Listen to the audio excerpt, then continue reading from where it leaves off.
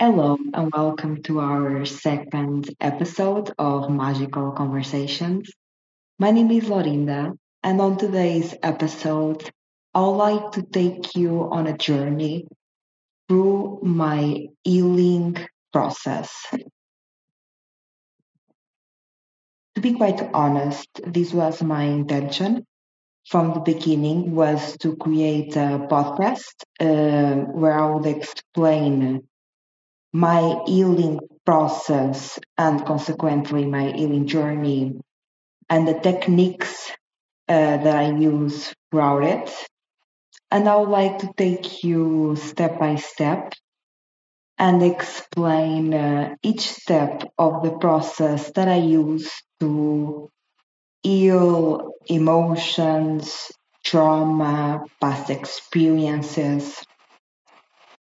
So the first process, the first thought that it comes to my mind when I want to approach or a cyclical behavior in my life that I know that probably is caused due to trauma, right?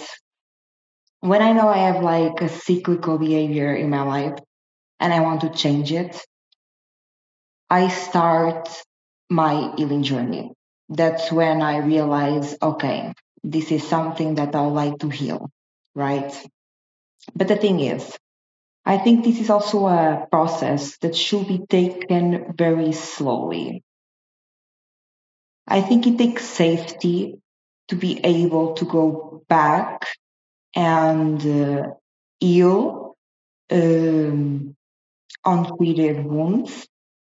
And I think this is a process that takes a lot of self love. And a part of self love, there is patience, compassion, and calm, right?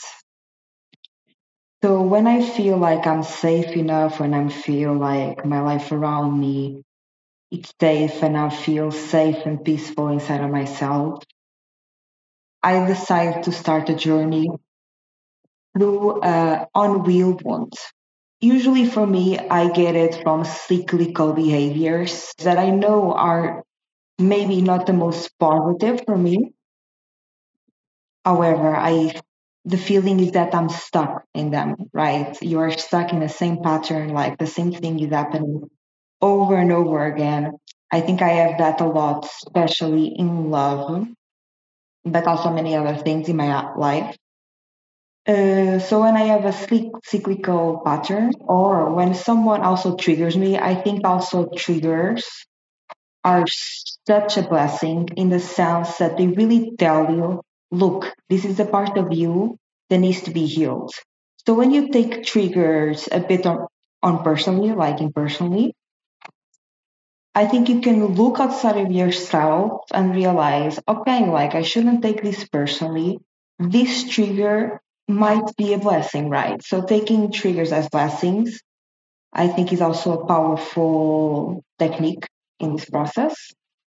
So when I feel or cyclical behavior or trigger or whatever it is that I know, okay, I want to heal this, the first thing that I do is I sit with the feeling and with the emotions, especially my body.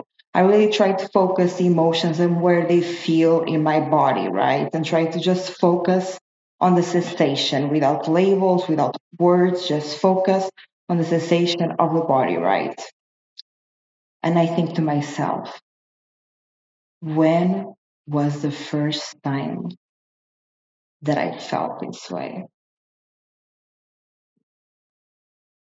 When was the first time that I had this situation happen to me and I felt this way? And usually, most of the times, I've seen this in myself and in others, it comes from childhood trauma. For this part of the podcast, I did research on trauma, especially childhood trauma, because I think it's important to understand what it is and the impact that childhood trauma still has on our lives as adults. I think is an empowering experience. Because every time that I ask myself, when was the first time that I felt this way? It always comes back to childhood. So for this part, I will explain what is trauma. So trauma starts with a stressor.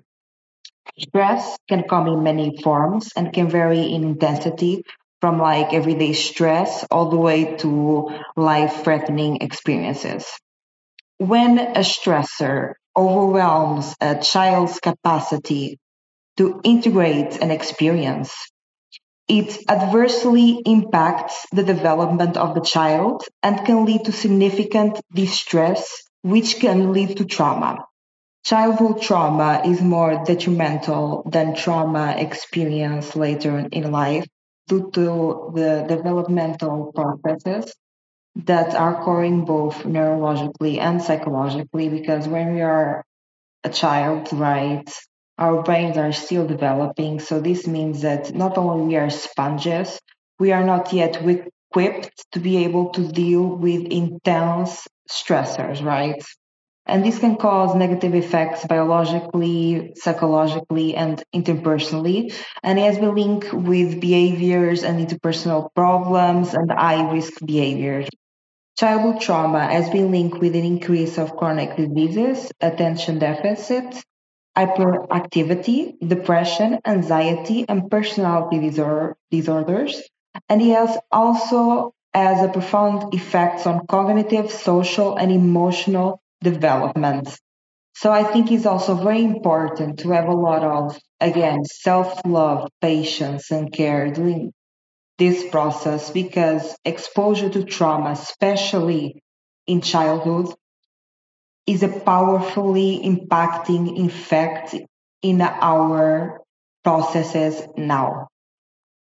So I think also we need to stigmatize this idea that depression, anxiety, all of these mental health issues are not per se, I want to say serious, but this idea that they're not sort of real, of course they are. Science proves it. So I think we need to not only seek external help, like from a therapist. Later, I'll mention therapies for trauma. Children do not possess the capacity to fend for themselves, care for themselves, or communicate fully their complex emotional needs to others. Given their dependent position in families and communities, they are faced with greater risk, particularly related to predatory, coercive, or aggressive behavior on the part of adults, whether caregivers or others. Trauma can, and often does, occur in silence or in secret, and children often possess limited capacity to alert others to their circumstances. In the aftermath of trauma, children must also rely on caring adults in their lives to help them recover from traumatic events. And those adults and systems of care must be sensitive to and ready to be able to respond to those needs, which unfortunately is not always the case. So, trauma can be described as a perceived experience that threatens injury, death, or physical integrity and causes feelings of fear, terror, and helplessness. Therefore, childhood trauma can take many forms, such as psychological, physical, or sexual abuse, community or school violence. This is where I think bullying comes in. Witnessing or experiencing domestic violence. And also, it's not just experience domestic violence, right? It's witnessing it that is unfortunately common. Natural disasters or terrorism, commercial sexual exploitation that I think is such a collective trauma to all of us. And I think, yeah, I think is a trauma that should also be addressed. Sudden or violent loss of a loved one, refugee or war experiences, physical or sexual assault, neglect.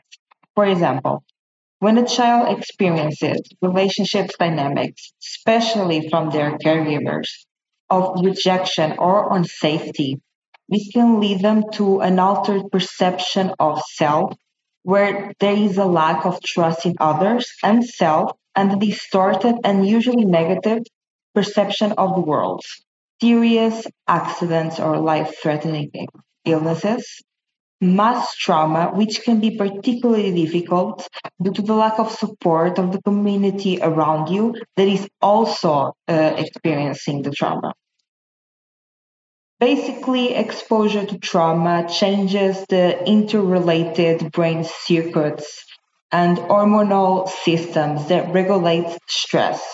And this creates a dysregulation of our anatomical and neuroreceptor stress response systems, which in turn impacts our neuropsychological functioning and brain development.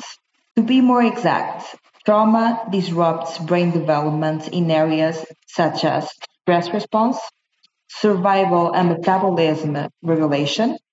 It affects the midbrain, which play an important role in sensor motor activity, sleep, and appetite.